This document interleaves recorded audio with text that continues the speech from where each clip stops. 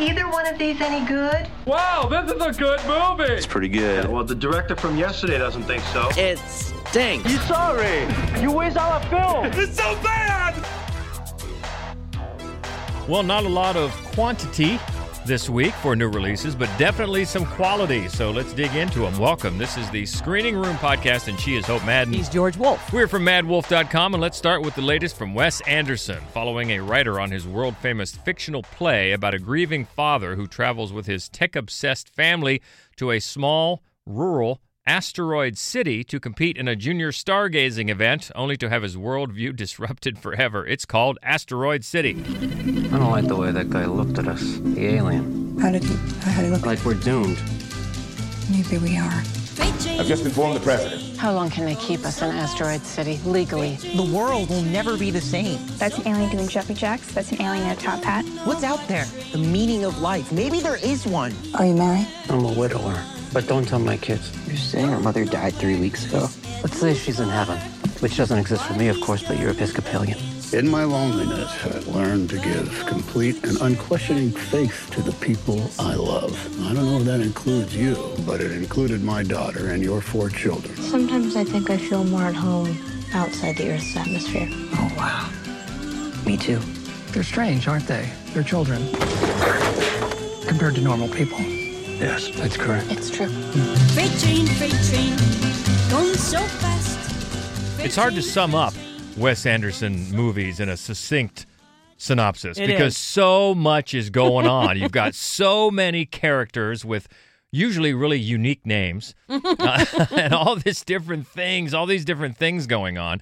And that's definitely the case here. And by now, you probably know whether you like Wes Anderson movies or not, because he has, maybe more than anyone else, he has an identifiable style. Yes, he does. So much that if anyone else tries to copy it, and I think we just saw that kind of challenge going around social media. We were part of one. I was going to say, I think we kind of saw it. Yes, you know, that's really a testament to his craftsmanship, because he's built this kind of aesthetic, this kind of craftsmanship that is all him. Yeah. And if you don't like it, stay far away from this movie. Yes. Because, and you know, we've said this before, like of all the Wes Anderson movies, this is the most Wes Anderson-y. And I don't know if it's the most. I have to still maybe go with Grand Budapest Hotel.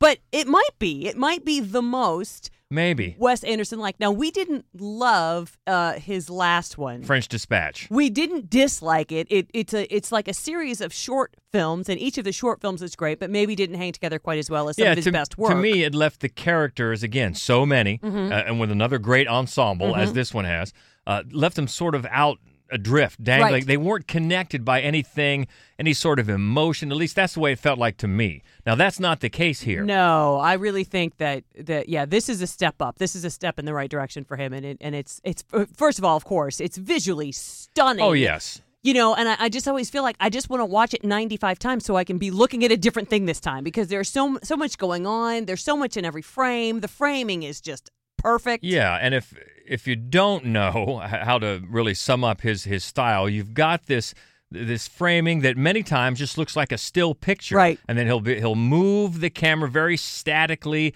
and there's so much symmetry going on in the shot. He's very committed to that. He's very committed to color palettes, very committed to, and I try, the challenge is to talk about a Wes Anderson movie without using the word quirky. It is. Because that's tired, really. But the dialogue is a little peculiar in an endearing way. Yeah, absolutely. You know, the characters, like we said, all have these sort of weird but endearing names, like Conrad Earp. Yes. And that's the name of the writer that's at the heart of this story, played by Edward Norton. And again, you've got so many great actors, familiar faces in this ensemble, some that aren't really on screen for very long. No. They don't have much of a part of it, but it's probably just a joy to be a part of a production like this. And it follows Conrad Earp, and he's got the story that this centers around. So we hear him talking about it, obviously, and did I say he played Ed Norton? Mm-hmm. Okay. But then you've got a story within a story, because then we see that story being adapted into either a play or a movie. Well, what I think is happening, based on Bryan Cranston, who serves as our narrator between the two different, is that Earp is writing a play, and it probably maybe eventually did get produced as a play, but for sure they made it into a movie, unless it's a TV show that we're seeing. And so what you see is in black and white, you see kind of the gestation period and where they're developing it and deciding what to do with it. And then in color, you see what is either the TV show or the movie version of that story. And it's, it sounds almost intentionally distancing, but actually I think it's very purposefully distancing. I think the whole thing does a lot of things, but one of the things, it's sort of how we separate ourselves. We create these very tidy worlds that keep us from chaos and, the chaos of grief in this case, or the wonders of the universe and the chaos that could bring, and I think that a lot of his films are like that. You've got like these central characters who are sort of trying to maintain this very structured existence because it's protective to them. And I think that the best of his films, and this is one of those, really explores kind of that tension between trying to keep yourself from chaos and real chaos. Like, our main character he can't seem to grapple with the grief of losing his wife. And so this movie star who happens to also be trapped in town. Yeah, well, the first guy you talked about, Augie, that's played by Jason Schwartzman. He's a war photographer, and he's got his kids. They're coming to this asteroid city along with a lot of other people for this stargazing event. And a lot of people are there, like you mentioned, including Midge Campbell, who's a movie star. And she's only there because her daughter is one of the stargazers. It's not a movie-related thing. She's just there as a mom, but everybody is like, oh, Midge Campbell. You're right, and that's Scarlett Johansson. And then Augie's car breaks down. So to the rescue is Augie's father-in-law, played by Tom Hanks, in the role that's usually reserved for Bill Murray. Yes, it's clearly the Bill Murray in Wes Anderson. But it was fun to see Tom Hanks play that role. He was very good, as he always is. Very much so. And then all the people that are here in Asteroid City end up having to stay because the government locks it down when a real live alien shows up and steals the city's prized meteorite. After that, everybody's on lockdown and, everybody has to stay there. And as they interact, what you just talked about is very true. It's the chaos and grief because, Augie, his wife has apparently been dead for a couple of weeks and he hasn't even told his kids. No. And then he and Midge have like cabins next to each other, and they start to grow closer. And she's clearly, as she's kind of rehearsing for something that's coming up soon, she makes him run lines with her because she sees that he also really has a hard time just tapping into his own grief, and that's an interesting. And then at the same time, there's all this science going on that's very fun. There's maybe a 6th grade.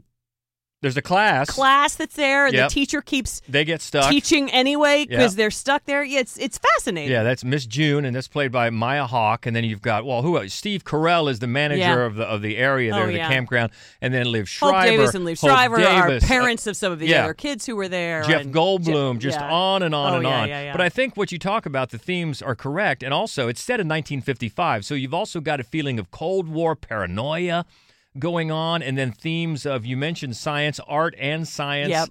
But there's and I think the thing that really buoys this film, especially compared to French Dispatch, there's a real humanity under all this. I mean, the dialogue and the interactions are often cold and distanced, detached. But there's a real humanity underneath it all that connects the characters, and I think elevates the film to some of his best work. You mentioned it. It looks great. The ensemble is fantastic. It's funny in that dry sort of way. Yes. We've mentioned many times that humor is very, very, personal to people, but I think it's funny. Oh, yeah, I thought it was very funny. And again, we go back to this. If you like the style and the humor of Wes Anderson, I think you will find this funny. We certainly did. Very dry, but gorgeous to look at.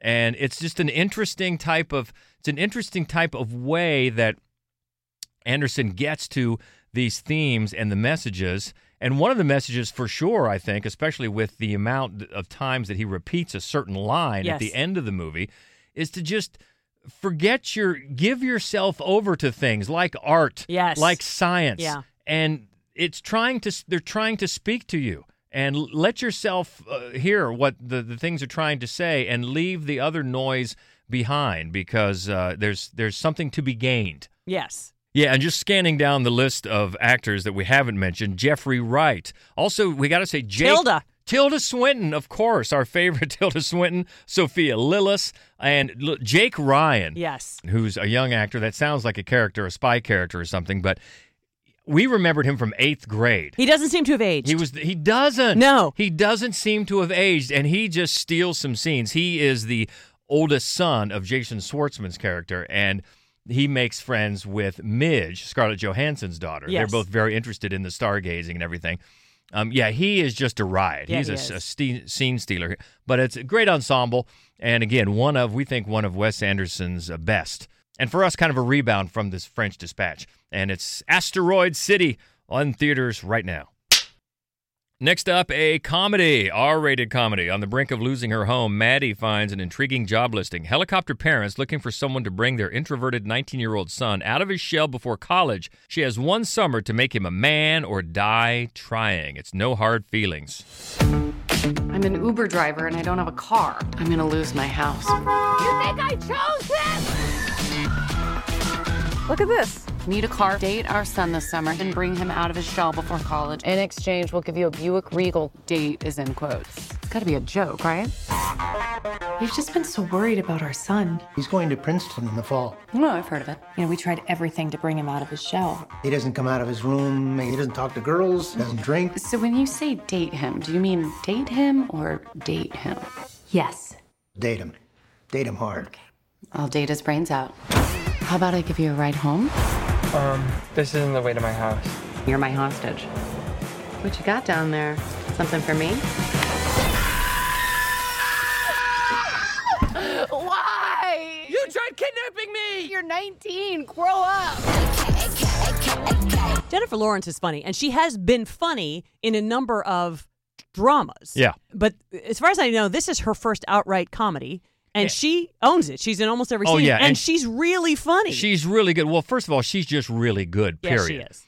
But also, she's funny in the way that how we love where Melissa McCarthy is angry funny. Yeah. She really has a good handle on angry funny and pissed off funny. And she is good, and she owns it. And this is a trailer that hooked me right away. I thought the trailer looked very, very funny. And the both of us, we're always up for a raunchy comedy. Yes. And this is one. Now, it's not the hilarious, LOL from start to finish that the trailer had me hoping it would be, but it still delivers we laughed. Yeah, we did laugh. It delivers some solid laughs if it ends up maybe taking the whole subject matter a bit too lightly. Maybe it doesn't see it through to the end. But yeah, we definitely laughed. And she is, as the synopsis said there, she's kind of down on her luck. She's an Uber driver, and she's lost her car and at a bad time because it's summer season.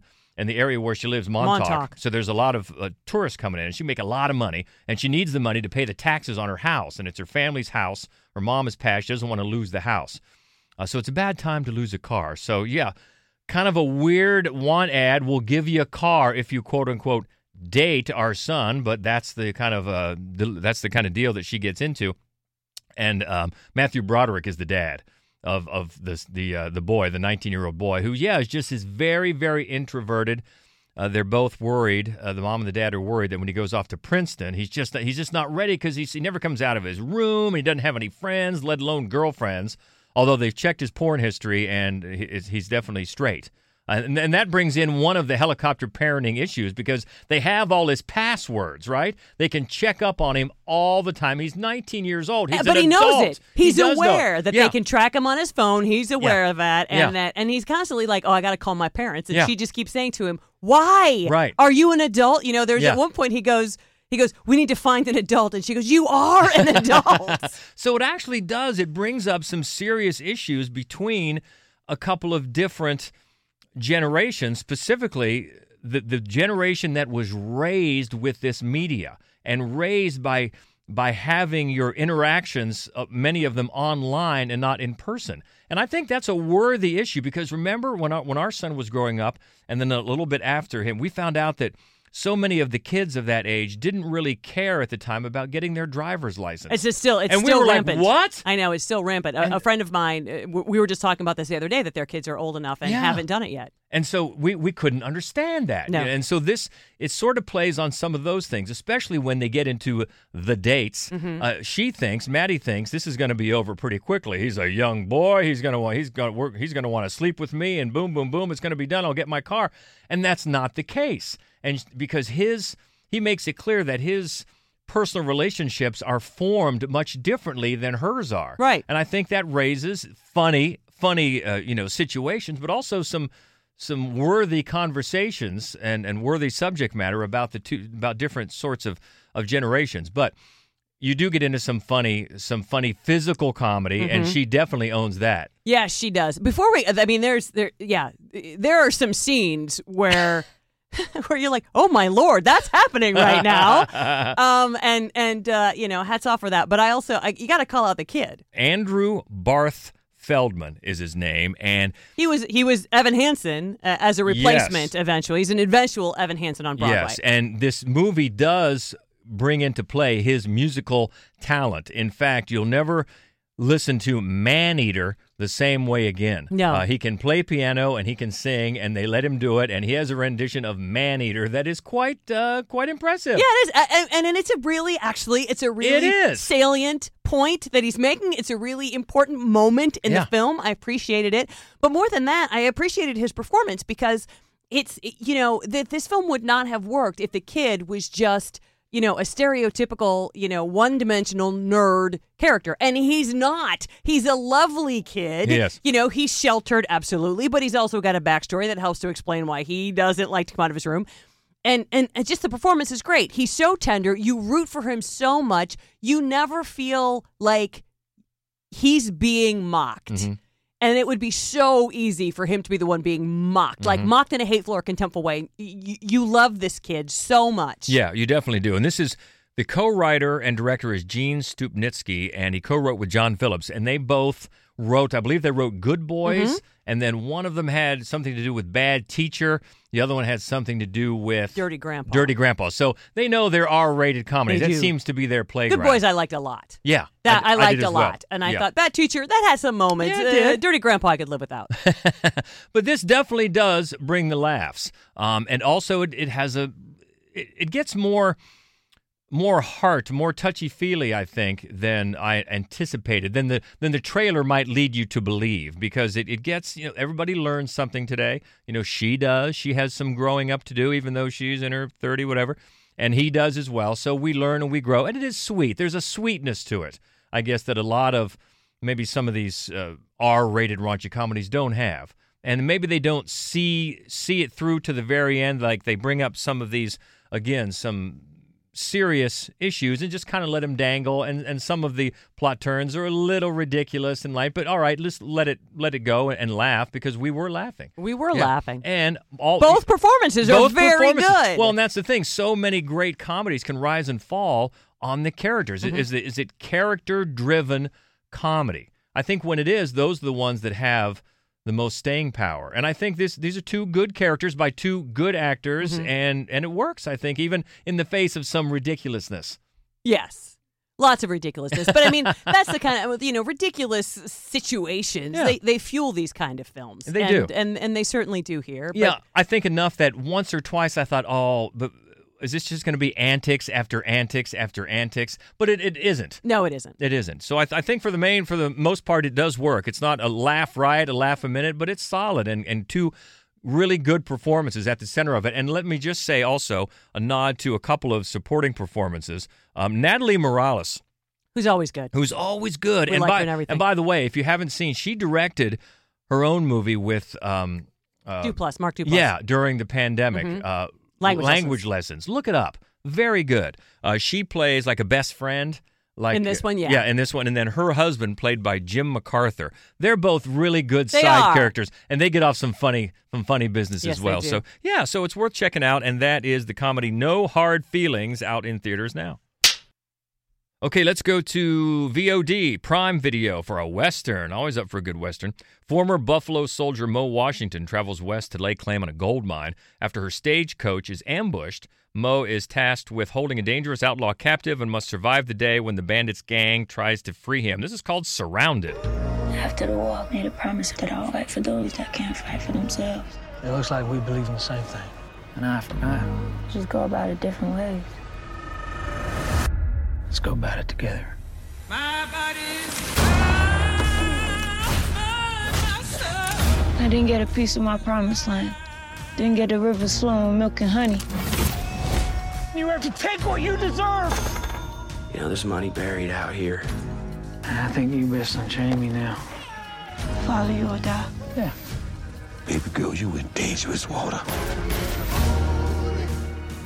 You can be a hero!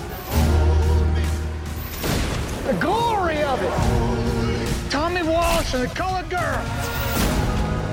What's my name?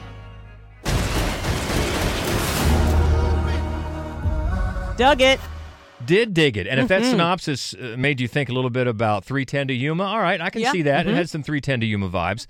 But this is solid, also driven by a couple of good performances at the center of it. First of all, the main character, Mo, is Letitia Wright, who you will know probably as the new Black Panther, and also the scoundrel, the famous outlaw who she is tasked with guarding, played by Jamie Bell, also very good. Now, one of the things actually that the synopsis itself might have you confused by is that Letitia Wright is playing. She's a female, but she is dressed like a man. Mm-hmm. And it actually makes perfect sense because being a black person at this time in history would be dangerous enough. Being a black woman traveling alone would be very perilous. Yeah, because this is set just after the Civil War, yes, so 5 she's years still after. Getting a lot of flack about "show me your papers" kind of thing. Yeah, and so that explains everything. And also, I mean, she is quite a beanpole, and you know, with the hat on, she can.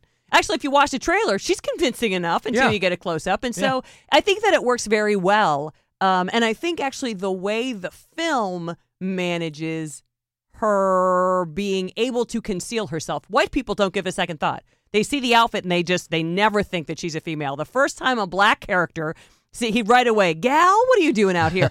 From a far distance, you know? And I think it quietly says something about who actually is paying attention to her. She's being written off by most of the people in the film. In fact, in the very beginning, when she is given the job of watching out and guarding this captive, the other guy's like, what, are you kidding me? Yeah. He's Tommy Walsh, the famous Tommy Walsh. She's never going to be able to do that. So right away, she's taken for granted. Yeah. And then among the last lines in the film, I thought really clarify exactly how mistreated human beings can be. Mm-hmm. And it's a very powerful movie because it also doesn't beat you about the head with that. It's just sort of, this is how things are. It doesn't stop and editorialize. It just kind of gives you a glimpse. But also, I mean, it rises and falls. And it's also got some great action. It really does. It's got some great shoot-'em-up action. And some nice cinematography. It does. It's really a gorgeous They're movie. They're out there in the wilderness, and we should say the director is Anthony Mandler. So, yeah, it's got some good action and some good landscapes, and it also becomes, a lot of it becomes a two-character show, the push and pull between these two. And Jamie Bell is always good. He's just a great character actor. He's been good in everything he's ever been in. He plays like a sweetheart good guy really well. Here he plays a grizzled, nasty, outlaw with a lot of depth and weirdness, and I thought that the two of them were wonderful together. Yeah, because the more it goes on and she starts showing her mettle, he starts with offers about, hey, maybe we can team up. And, of course, you don't know. Is he just sweet-talking her to get her to let him free? Or maybe, because she is kind of a badass here. Yeah, She's showing she can handle herself, and maybe he does really want to team up. So, yeah, it's interesting. And like we said, good Westerns are always welcome. And this one is available on VOD. It's on Prime. It is. Right, on Prime right now. Mentioned the director, Anthony Mandler. Writers are Andrew Pagana and Justin Thomas. So, overall, decent job. Oh, yeah, I liked it a lot. I really liked it a lot. Solid Western with solid performances and some good action and thoughtful themes and thoughtful dialogue. So check it out. It's on Prime now, called Surrounded. Got a Spanish language drama thriller next that exposes the fault lines and schisms of contemporary Mexican society. It's called The Hole in the Fence. Y recuerden, postura, puntualidad, penitencia. Okay, well, that's not much of a synopsis, but No. Here's the deal. This is a co-writer and director Joaquin Del Paso, and it's set in an exclusive Catholic camp for boys. Mm-hmm. And it's meant to be to integrate them and teach them lessons about to help them go on and be the next generation of Mexican elite, because most, if not all, save for one of these boys, comes from a very rich and privileged background. Mm-hmm. One is there on scholarship, and he is singled out right away because from the very opening, once they get off the bus and they're given the introductory speech by the priests and the elders that are overseeing this camp, they're warned of the community, the village, the people outside the camp, outside the fence, and basically how much unworthy they are, and these kids, these boys, should watch out. And then you see an actual hole in the fence, which is very metaphorical, one of the very clear-cut metaphors. When the teachers stop and show the boys the hole in the fence, then it's very clear what's being said here is look, the danger, not only is there danger about who can come in, but look how quickly someone can slip to the side of the unworthy. You know, you want to protect your status here on this side of the fence. That's pretty clear from early on in the film. Right away, the boys, very Lord of the Flies style, they start zeroing in on any weakness in the ranks. Mm-hmm. One, well, the boy's not rich. He's on scholarship, so he singled him out. One boy is there. He's had some sort of accident. They never really do explain it. He's in a cast. He's in a walking boot. He's in a neck brace. But still, he's at this camp. His parents still had to send him, to be an elite. And then there's one boy who's a little too sensitive, if you get my drift, may or may not be gay. So we can't have any weakness in the ranks. And so those themes of toxic masculinity and how it begins are very clear. Also, how it's nourished by the Catholic Church. How it's nourished, exactly. Religious hypocrisy, because some of the things that these priests and elders are teaching, wow, what would Jesus do? Right. So, yeah, those are very, very clear. But it still does work. And as things go on and the main narrative, most of it takes place with the boys and their struggle, then you start seeing the priests and the elders and words get dropped about maybe some other incidents that have gone on in the past, and then one of the campers goes missing, and you start to bring in the older men, the teachers from the periphery into more of the main story, and it gets a little disturbing. In fact, there's one shot, and I will give the director a lot of credit, Joaquin Del Paso, one long extended take set by the side of a highway that's really chilling, and how he just leaves his camera there and just lets it sit, and what you see and what you don't see. It's pretty chilling and very effective for this movie. Otherwise, the themes are pretty heavy-handed, not a lot of nuance here. We've seen this type of territory before. It's not bad, but maybe a little more soft pedaling would have been more effective. But it's well done. The cast is good. All these kids are good young actors, and it takes these themes that are pretty universal and focuses on them, just this group of people in this very confined area. So that does make it more intimate, but it's not necessarily profound, groundbreaking, but it's still a good job, and again that one shot is very effective near the end. So not great, right? Not groundbreaking, but a decent drama called The Hole in the Fence, which is available now. It's been around for a couple of years, but now getting a wider release in theaters now. And one more, a drama on VOD. When two people are brought together from completely different walks of life, it can make for awkward circumstances, especially when they both have their secrets. This is called Makeup. We don't need any more food, thanks, but I will take another bottle. 2 bottles. Thank you. No, sorry. I just wanted to say hello to Dan, actually. Do you know my dad? Yeah, guys, this is Sasha. He just moved in with me. Moved in? What? Like a partner? You have become somewhat of a distraction in the office.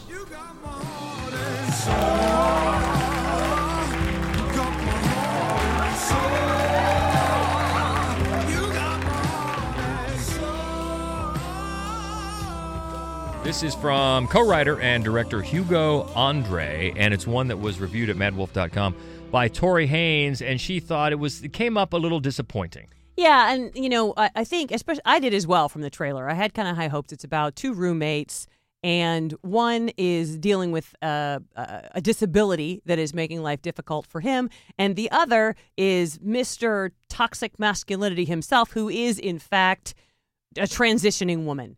And so, it's about, and of course, the trans woman is sort of found out by this group of people, and it kind of parallels the struggles of the two characters, and then eventually their relationship becomes kind of the main focus, but it's so unbalanced. It's that you feel like maybe the script needed another pass. You know what I mean? Yeah. And so it's like really worthy of a film. This particular film just didn't work out all that well. Yeah, and you can read Tori's full review at madwolf.com. That's called Makeup on VOD right now. All right, well, the Schlocketeer on vacation this week, so we'll just go ahead and look at what is coming next week. A big one that we got to see last week or so, and it'll be fun to talk about this. Indiana Jones and the Dial of Destiny is opening next week. Also a new animated adventure, Ruby Gillman, Teenage Kraken. Teenage Kraken. Also one called Prisoner's Daughter. Chili 76. Blue Jean. Montreal Girls. And Confidential Informant. That is all next week. But what do you think about this week? Asteroid City, you like Wes Anderson or Jennifer Lawrence, J-Law, and No Hard Feelings, or some of the smaller movies? Always fun to talk about it. Keep the conversation going. Easy to find us on Twitter. That's at MaddWolf, MaddWolf. Also on Facebook and Instagram. That's Mad Wolf Columbus. And the main website where you can find all of our written reviews and our other horror movie-only podcast called Fright Club. That's all there for you at madwolf.com. So keep in touch. We hope you will. Have a great week. Until next week, she is Hope Madden. He's George Wolf. And this is the Screening Room Podcast. See ya. I do wish we could chat longer, but I'm having an old friend for dinner. Bye. Okay, everybody, that's a wrap.